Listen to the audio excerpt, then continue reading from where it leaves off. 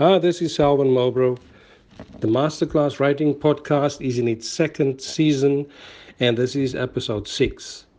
I'm broadcasting from Port Elizabeth in South Africa, and this episode is about abandonment issues.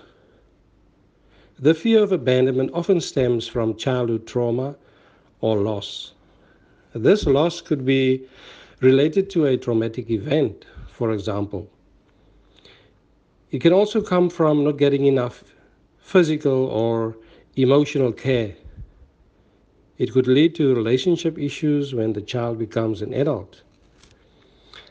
The end result in most cases, unfortunately, is that the child becomes a father, causing the same damage to his children. I spoke to poet and educator Bevan Bochenpoel from Port Elizabeth here in South Africa, and he shared a story about his father and also wrote a poem about it.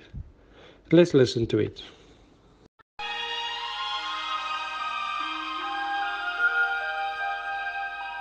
My pa, 'n weggeet kind.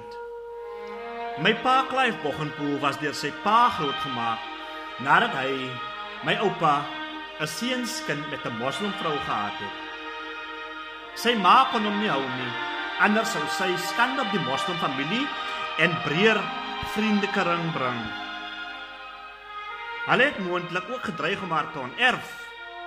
Sy moes hom weggee vir hom pa. Dus word hy 'n Bochenpoel grootgemaak in plaas van 'n Ali of 'n Norship. Nie heeltemal seker wat sy ma se van was nie. Met die gevolg het my pa getrou en 9 kinders in die lewe gebring, maar sy hele lewe lank was drank sy beste maat. Ek het eers later besef, die feit dat hy weggegee was, kon moontlik die rede wees vir die genadeloose drankmisbruik oor die jare heen. Miskien was dit die spooke waarmee hy stil geworstel het, as dit enigstens sin maak. My pa, 'n weggeet kind. Miskien was dit sy manier van vergeet, wie weet, wanneer hy kop gaan, as hy so vroeg opstaan, sy dag weer ouder gewoon te begin, met 'n nippie gin. Dis nou al wat hom rede gee, as hy sy lewe so bestee, om te vergeet van die weggee met elke tree. Loop hy nog 'n jaar by, met wonder aan sy sy, wonder hoe dit sou voel, ek bedoel, om deur 'n ma te groei, met haar bloed wat in jou are vloei. As dit maar net die geval was, was hy 'n las, 'n onbeplande kind, wat homself nou hier vind, op die plek met geen antwoorde, geen rede, om meer te lewe, of selfs te strewe, na 'n beter toekoms, of selfs 'n mooier voorkoms. 'n minderwaardigheidskompleks was hy, 'n lewe gelei, sonder betekenis, rigtingloos. Was hy dan vir dit gebore, verlore, wonder hy hoe dit sou wees, om net in die vlees saam met haar te kan wees. Sou dit sy wonde genees? Neem hy nog 'n sluk aan hy nippie. Hy wil nie nou daaraan dink nie, verstaan nie. Waarom moes dit nou saam hom gebeur? Kon niemand dit keer? Hy was tog maar net 'n kind, aan haar naalstring vasgebind.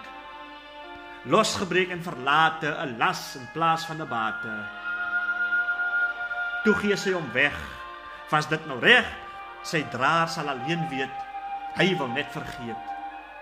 Teeg hy maar weer verder, sonder herder, en die druppel nog oor in die bottel, terwyl die vraag in hom borrel, watter soort van 'n ma het dit gepla?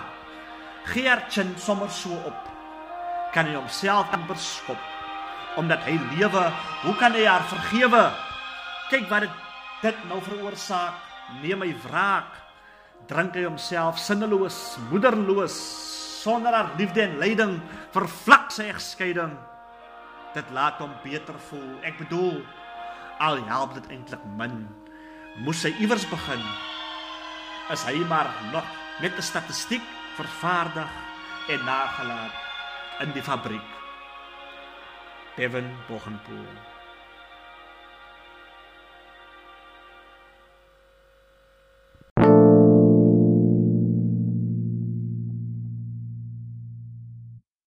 Thank you for listening to this episode of Masterclass Writing Podcast. Remember to keep your pen in your hand, your keys on the keyboard, and reach for the stars.